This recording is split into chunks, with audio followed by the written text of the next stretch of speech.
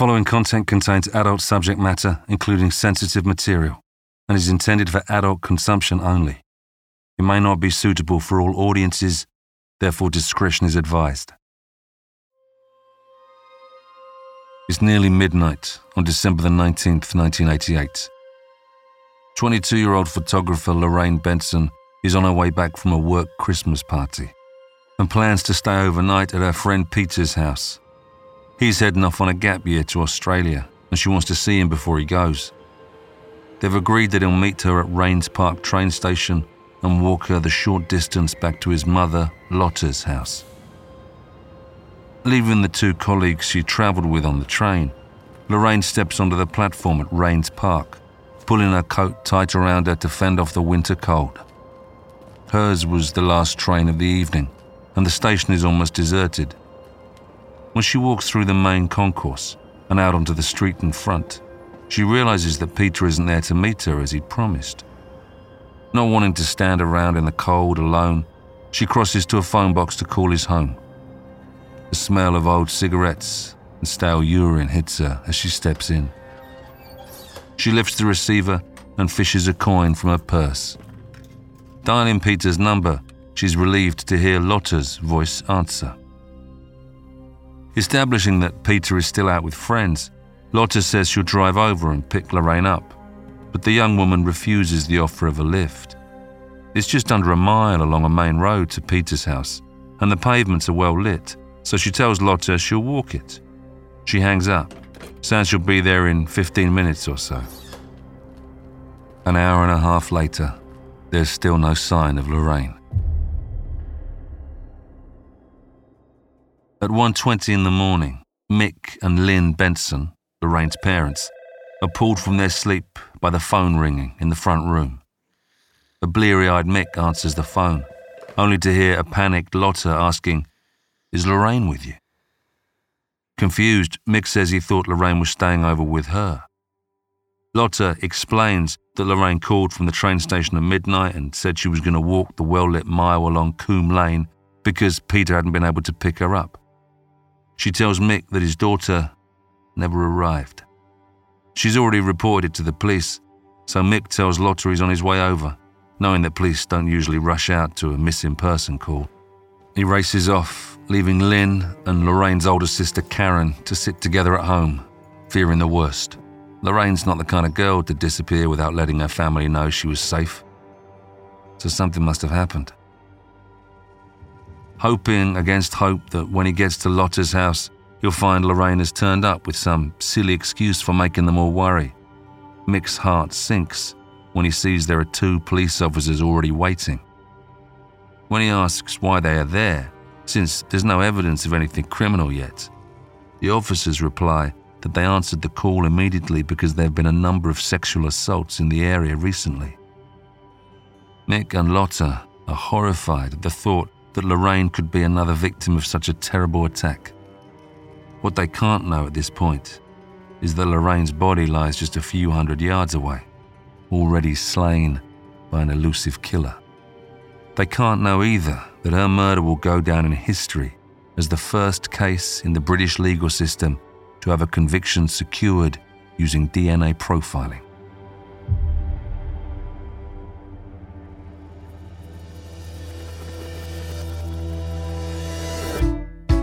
I'm John Hopkins, and welcome to Scotland Yard Confidential, the show where we delve into the files of London's legendary Criminal Investigation Department. You'll be right there alongside investigators as they search for clues, interrogate suspects, and sort the truth from the lies. There will be twists and turns along the way. Sometimes the trail will run cold. Sometimes it will be a race against time. We'll rub shoulders with notorious gangsters, sit down with informants, and come face to face with cold-blooded murderers as we follow in the footsteps of some of the greatest detectives in history.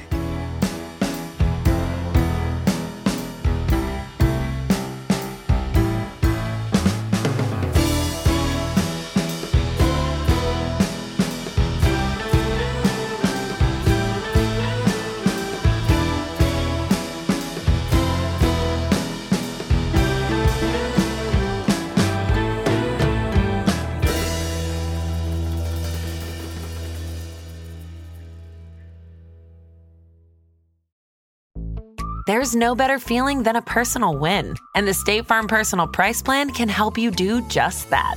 Talk to a State Farm agent today to learn how you can bundle and save with the Personal Price Plan. Like a good neighbor, State Farm is there. Prices are based on rating plans that vary by state. Coverage options are selected by the customer. Availability, amount of discounts and savings, and eligibility vary by state. At Wimbledon Police Station, DC Jenny Wood, the sole female detective constable working there, gets a call in the early hours of the morning from her detective inspector. He suggests that she acts as family liaison officer in a case where a young woman has been reported missing in the early hours of that morning. DC Wood's first question is, why? Why does CID need to be involved this early? Usually there is a 24-hour wait after an adult is reported missing before an investigation is launched. But her DI assures her that they have good reason for being concerned. In Kingston, an area neighbouring Rains Park, a team of detectives have already been working hard to identify the perpetrator of a series of attacks on women over the past few months. Unsure whether Lorraine had just got worse for wear at a work party and gone home with a friend, or whether her disappearance is somehow linked to these other cases, DC Jenny Woods is sent to question friends and family early. After a few conversations with Lotta, Mick and Lynn, DC Wood becomes convinced that something untoward has happened to young Lorraine Benson. She learns that Lorraine called around midnight to say she will be walking alone, albeit along a bright and wide main road, for a journey of about 10 minutes and hadn't been seen since. Even from a few simple questions, it becomes clear that Lorraine is not the type to leave anyone worrying. Her father, Mick, confirms that she always calls to tell them where she is and let them know she's safe. DC Wood's senses tell her they should start looking for the young woman seriously tonight and not wait a moment longer. All she has to do now is convince other, more senior officers to act quickly. Inspector Wayne Henry is the duty officer on that night. He agrees that they need to begin investigations early and orders a search of the area for Lorraine. Despite the late hour, police begin conducting as many inquiries as they can to try and find out what has happened, or better still, to find Lorraine. In many cases like this, the father is often a prime suspect, and, though he's not aware of this fact yet, Mick Benson is asked to accompany police in their search for his daughter. Of course, he goes willingly. After all, he's not going to sit around waiting for news. What he doesn't realise, though, is that officers are hanging back, letting him lead the way to see if he turns where he shouldn't or acts in any way suspiciously. Mick is quickly rejected as a suspect, though. Investigators verify that he was at home with his wife in another part of London at the time Lorraine went missing. Peter, the friend who failed to meet Lorraine at the train station, is arrested. He is shocked and devastated when he hears the news that Lorraine is missing, and that shock quickly turns to anger that it is him the police have targeted, rather than finding the real culprit. While Peter is being interviewed, other officers are busy conducting a thorough search of his home, looking for clues as to what might have become of Lorraine. They find nothing, however, and Peter is quickly excluded from inquiries. He was with friends at the time and is clearly anxious and upset about finding his friend. Of course, these early lines of questioning have to be conducted to rule out foul play closer to home. Now, with the most obvious suspects cleared, Scotland Yard must refocus. Their primary goal is to find Lorraine, but that is no easy task in the dead of night on a torchlight search for the tiniest of clues.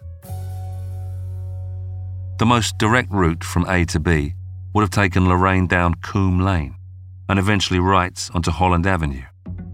The initial walking search of this route uncovers a leather-wrapped hoop earring glinting in the darkness near the entrance to a secluded gap in the houses. Police ask Mick whether Lorraine owns any such earring, and he feels a surge of relief when he says that she does not.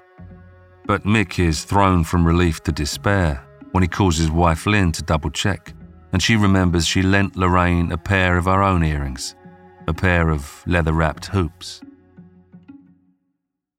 police invite Mick and Lynn to the site where the earring has been found to see if there are any other items they may recognise. The opening, little more than a carport, is strewn with litter and rubble, but in the torchlight, Lynn is able to identify that the earring is in fact the one she lent her daughter. The fear and dread washing over the parents is palpable. Their youngest daughter is missing, police are concerned, and this solitary earring, lying in the dirt, is the only trace of her they have so far. The earring is a significant find for the police. It means they're almost certainly right about the direction Lorraine walked from the train station. Next to be found is a bag with a change of clothes in it. This second discovery, also confirmed as belonging to Lorraine, means that the search area now needs to be sealed off to ensure that nothing can contaminate any vital evidence that might be found. It's time to call in the big guns, the forensic team from Scotland Yard. Supported by local forensic officers, known as SOCOs or Scenes of Crime Officers, this elite group will do a fingertip search of the area, gathering every scrap of evidence they can to help secure a conviction. Until they find Lorraine, though, police are still unsure what crime they're even investigating. In this more detailed search, forensic officers discover that a car parked at the end of an alleyway off Coombe Lane has signs of a recent disturbance on it. The vehicle has obviously been there for a while, and a thick layer of dust has gathered over the paintwork. It looks as though a body is rubbed up against the metalwork, returning part of the car door to a shine. Did Lorraine struggle with her attacker here, at the end of this alleyway? Crucially, also found near to the car and the alley is a used handkerchief. It may be something or nothing, but it's certainly an item the team can work with. They have new techniques up their sleeves, DNA profiling being one of them. And a used hanky must surely contain a lot of DNA.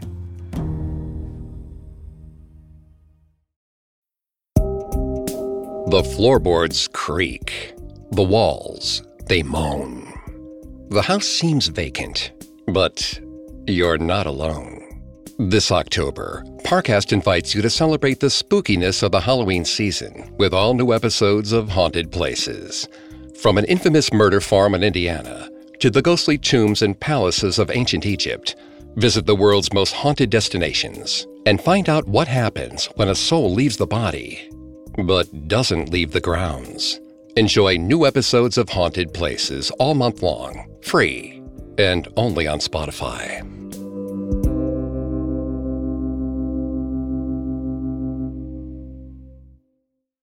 While fingerprinting and blood typing have been commonly used in forensic science for a while now, the use of DNA as a form of identifying criminals is relatively new. In fact, to the time of Lorraine's disappearance, there has only been one case where DNA evidence helped to secure a confession.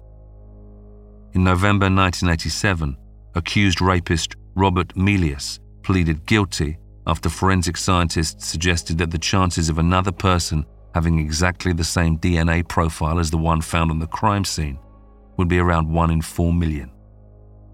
Since Robert shared that same DNA profile, the odds were literally stacked against him. As yet, in 1988, DNA has not secured a conviction as a piece of evidence on its own. The spiral, double helix structure of DNA is described as the blueprint of all life. It was first identified by UK scientists James Watson and Francis Crick in 1953. In theory, DNA profiling has a lot in common with blood typing, in that both systems have the same aim, using bodily fluids to trace their possible owners. In the 1980s, blood typing is advanced enough to allow police and forensic officers to narrow a sample down to around 1 in 1,000 people. This is helpful, but since you can never rule out the other 999 people in that pool, it can only really be used to support other evidence in a case. DNA profiling, however, has far more potential. It is able to link a biological stain with just one individual. While 99% of all human DNA is identical, the devil is in the details of that remaining 1%, where the individual identifying differences can be found. Every one of us inherits half of our DNA from each of our parents, defining things like eye and hair color, heart function, height, and predisposition to disease. This is the code which individually defines us. But amongst the DNA sequences that code for very specific traits, there are other sequences, first identified in 1980 by US geneticists, which don't hold any genetic information at all. It is exactly these non-coding sequences that University of Leicester molecular biologist Professor Alec Jeffreys was experimenting on the 10th of December 1984, when the basis for DNA profiling as we now know it dawned on him. While studying the non-coding sequences, he realized that they vary widely from individual to individual and feature unique repetitions, a bit like molecular stutters. He developed a way of recording and comparing these stutters by producing patterns of bands or stripes on X-ray film, effectively creating a unique barcode for each human being. Professor Jeffreys immediately saw the potential for this kind of individualized identification for police work, leading him initially to name the technique DNA fingerprinting, refining it a couple of years later to the more accurate DNA profiling. It is exactly this technique that Scotland Yard's forensic team are hoping to use to find out what has happened to Lorraine Benson. The handkerchief, discovered near the entrance to the alleyway where they suspect she disappeared, contained both blood and nasal mucus, exactly the kind of biological material scientists love to work with. In the early stages of a case, before the investigation really begins to take shape, a forensic scientist can only look at the science. This makes it a more impartial, factual form of investigation. The evidence does not lie, like people do. When a piece of potential evidence, like the handkerchief or earring, is found, it is placed into a forensic bag and sealed. This avoids further cross-contamination and preserves any DNA for the scientists to analyze. And the searching investigators have sent bags and bags to the lab for examination, unsure yet what will prove significant. Forensic scientist Julie Allard is assigned to the case, as she's already dealing with the investigation into the series of sexual assaults that had occurred in nearby Kingston. Softly spoken, thorough, and professional, Allard has earned a solid reputation in DNA profiling, specializing in sex crimes. She knows the importance of keeping an open mind and examining each piece of evidence for every clue it can share, not just the obvious ones. Since Lorraine still hasn't been found, everything that has been sent receives the same scrutiny as the lab, with investigating officers not knowing what, if any of it, will be of use. For now, all they can do is record their findings. With the scientists hard at work, investigating officers continue their hunt for more clues and witnesses. On Coombe Lane, where police suspect Lorraine was last seen, door-to-door inquiries confirm that some residents heard screams and a scuffle in the early hours, which they had dismissed as a drunken argument. A bus driver, however, remembered seeing a young woman in a white coat, like the one Lorraine had recently bought for herself, walking purposefully along the main road. One person claimed to have seen her near the roundabout further up Coombe Lane, saying she seemed to be being supported by a man. Yet another witness opened their front door on hearing the scuffle, but assumed the man and woman he saw wrestling with one another were a romantic couple having a tiff. The various statements police collect reveal that Lorraine was around 40 yards away from Lotta's house when she disappeared, and it seems she was taken by a man. The descriptions from eyewitnesses of the man in question are vague at best, a shadow in the darkness, Police have little to go on, apart from the assumption that there must be a link between Lorraine's disappearance and the recent spate of attacks nearby. Believing that the handkerchief they found might have belonged to the perpetrator, they asked Julia Allard and the forensic team to cross-reference the DNA from the handkerchief with evidence gathered from other local assault cases. It's not even 7:30 in the morning on the 20th. Lorraine has been missing for a little over 7 hours, and the investigation is beginning to find focus. Just before midday, police dogs are brought in to help the search party. The alleyway where the handkerchief was found, near the dust-disturbed car, leads to some playing fields and then onto the back of a local school. Police are sure they'll find something here, but the undergrowth is dense and thick with brambles.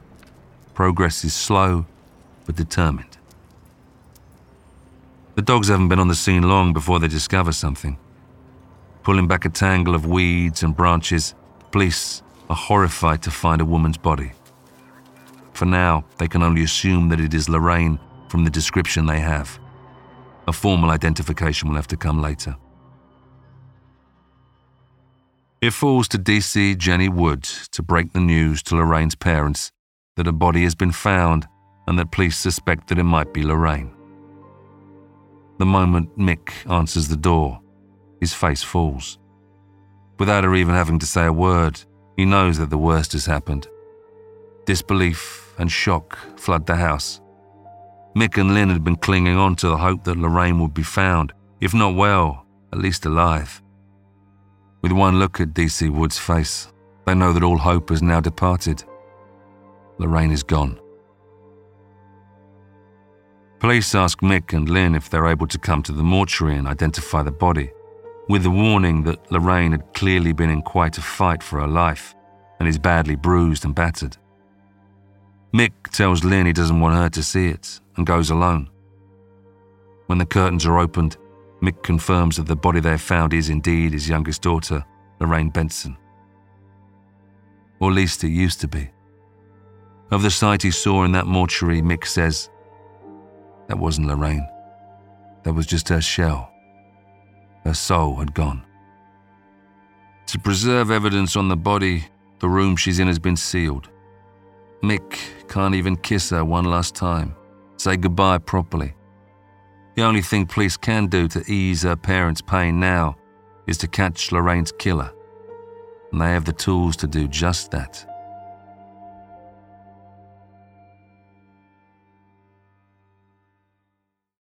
The autopsy reveals that Lorraine had not been sexually assaulted, but she'd fought hard to fend off her killer during the rage-fueled attack. A ligature was used to strangle her, and the marks looked to match a piece of rope found in the area near her body. As well as substantial defensive bruising, the pathologist finds a bite mark on Lorraine's left forearm and her hand. Over in the forensic lab, the handkerchief that was found with both blood and mucus on it has been thoroughly tested. The blood is a match to Lorraine, but the mucus belongs to someone else. Who, they don't yet know, but when a suspect is caught, their DNA can be compared to the sample. Meanwhile, officers are tasked with looking into everyone in the area convicted of any type of sexual crime, no matter how small. Needless to say, this search produces hundreds of names. Without the help of computers, investigators must manually sort through each file, a painstaking and laborious task. 2 months later, the process has yet to yield anything useful. But on the 2nd of February, another attack in the area gives the investigation a new lead. A man has been arrested for attempted rape, only a couple of blocks from where Lorraine's body was found. The suspect is a local 19-year-old man called John Dunn. Given the proximity of the attack to the site of Lorraine's murder, police feel they are justified in linking the cases and move John Dunn to the top of the suspect list. While police have enough evidence to question Dunn, they're going to need something compelling to secure a conviction for murder. They focus the interview on his movements, not just on the night of Lorraine's murder, but on the other significant attack dates in nearby Kingston. They also take a blood sample from him and send it across to the lab for the forensic team to examine. A warehouse worker from the local area, Dunn is a 6-foot-tall, chubby, mousy-haired man who has already been to prison for rape when he was 15. On his release, police were warned that he might strike again. Could Lorraine have been his next victim? Initially, Dunn denies all knowledge of Lorraine, claiming never to have seen her. But the forensic officers are busy working their magic, and they have more than just DNA up their sleeve. The car with the layer of dust that had been disturbed during Lorraine's struggle with her attacker has also been scrutinized. A closer study of the paintwork reveals fresh scratches in the dust with strange zigzag lines in them. Julie Allard initially checks these against the fabric of Lorraine's coat. The zigzag marks don't match the material. But then she realizes that the teeth of the zipper could have made them. A quick series of test experiments reveal that she is right. It could be argued that Lorraine's isn't the only such coat, with the only such zip, but the discovery does help to corroborate some of the other evidence they have found so far. Julie Allard's team are also looking at the bite marks on Lorraine's arm. With the suspect in custody, they can now pursue finding a dental match. She requests a bite impression from Dunn. This mold allows a forensic odontologist to confirm that the bite marks on Lorraine's arm were made by Dunn. With evidence against their prime suspect mounting, police couldn't have asked for a better result than what comes next.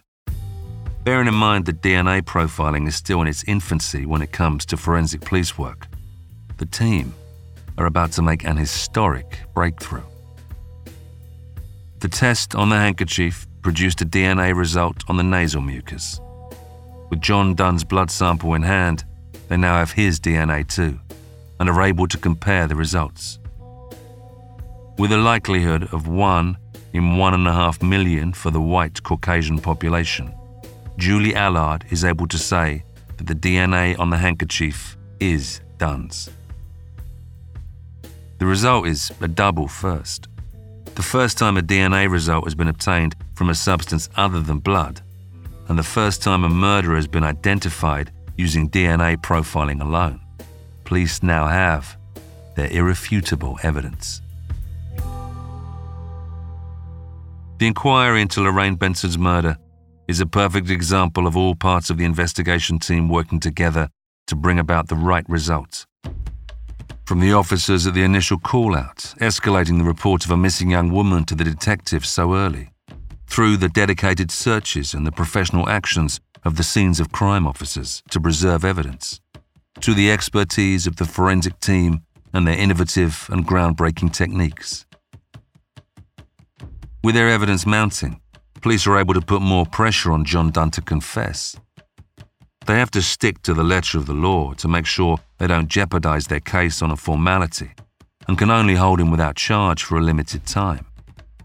But even after they've released him, they're able to bring him back in for questioning, which they do again and again. DC Gary Shorrocks and his partner have been slowly building a level of trust with Dunn throughout this process. But Shorrocks is as surprised as anyone when Dunn hands him a confession in one of their interviews. Dunn admits in this pre-prepared written confession that the handkerchief was his and that it was Lorraine's blood on it. Keen to keep Lorraine's parents, Mick and Lynn, in the picture, police call to let them know the wait is over. They're 100% sure they've got their man. "I must be bloody thick," Dunn said to police, admitting to taking a cocktail of amphetamine tablets and a skinful of cider before heading out to find a woman, any woman, to rape. On October the 20th, 1989, the trial of John Dunn for the murder of Lorraine Benson begins. Investigating Officer DC Shorrocks accompanies Mick and Lynn to the court to watch Dunn being led out. DC Shorrocks notes that Lorraine's father rises from his chair, fists clenched, the moment Dunn is brought into the courtroom. Like any father, if he could have just 5 minutes alone with the man who brutally murdered his daughter, he would gladly take it. Arguably, John Dunn only pleads guilty because of the weight of evidence gathered against him by a formidable team. His conviction, while it will never bring Lorraine back, can at least give her family the security that he will never hurt another young woman again. With his admission of guilt and the compelling evidence against him, Dunn is easily convicted of Lorraine's murder and sentenced to life imprisonment. In passing his sentence, the judge tells him, "You must not be released until you no longer constitute a danger to women. If that means you will be detained for the rest of your life, so be it." While the trial of John Dunn was relatively straightforward in the end, the process of gathering and securing the evidence against him was completely groundbreaking. Never before in the history of science had a DNA profile been extracted from nasal mucus. Never before in the history of British criminal law had a suspect been identified and convicted on DNA evidence alone. Massive strides were made in this case, which have paved the way for thousands of convictions since, including countless previously unsolved crimes, which, thanks to DNA evidence, have now been laid to rest. As for John Dunn, he was jailed for life, but in 2006 he became eligible for parole. In 2016, despite protests from Lorraine's parents, he was transferred to an open prison. Mick and Lynn Benson continue to serve a life sentence of their own. Despite the science and dogged detective work that found Lorraine's killer and saw him brought to justice, they will never have the closure they need. "We think of her all the time," they recently told a national paper. "Would she be married? Would we have grandchildren? We brought her ashes home, so she's here with us. I still talk to Lorraine and say goodnight." While it is not a legacy any of her family wanted, the case of Lorraine Benson's murder marked a huge advance in forensic investigation of criminal cases, paving the way for thousands more to be brought to justice. Next time on Scotland Yard Confidential. A shocking murder rocks a close-knit community in Salisbury. On All Hallows Eve in 1908, a woman's scream pierces the night. When neighbours rush to Flora Haskell's aid, they find her young, disabled son dead in his bed. Teddy Haskell's throat has been cut. Blood drenches his sheets.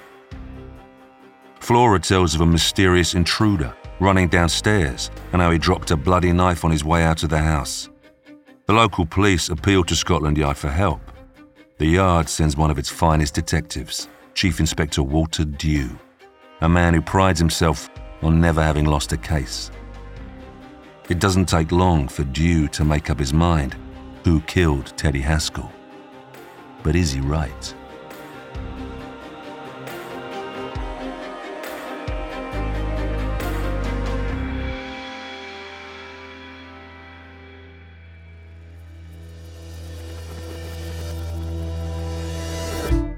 Scotland Yard Confidential is a Spotify original from Parcast, produced in partnership with Noiser. Executive produced by Max Cutler, Drew Cole, and Pascal Hughes. Developed by Julian Boiro for Parcast. Series produced by Addison Nugent. Series consultant Roger Morris. Written by Sean Coleman. Hosted by me, John Hopkins. Supervising editor Kevin Pham. Sound designed by Matthias Torres Sole. Sound supervisor Tom Pink. Edited by Carla Flores and Rob Plummer. Mix master by Kian Ryan Morgan. Music by Oliver Baines and Dory McCauley.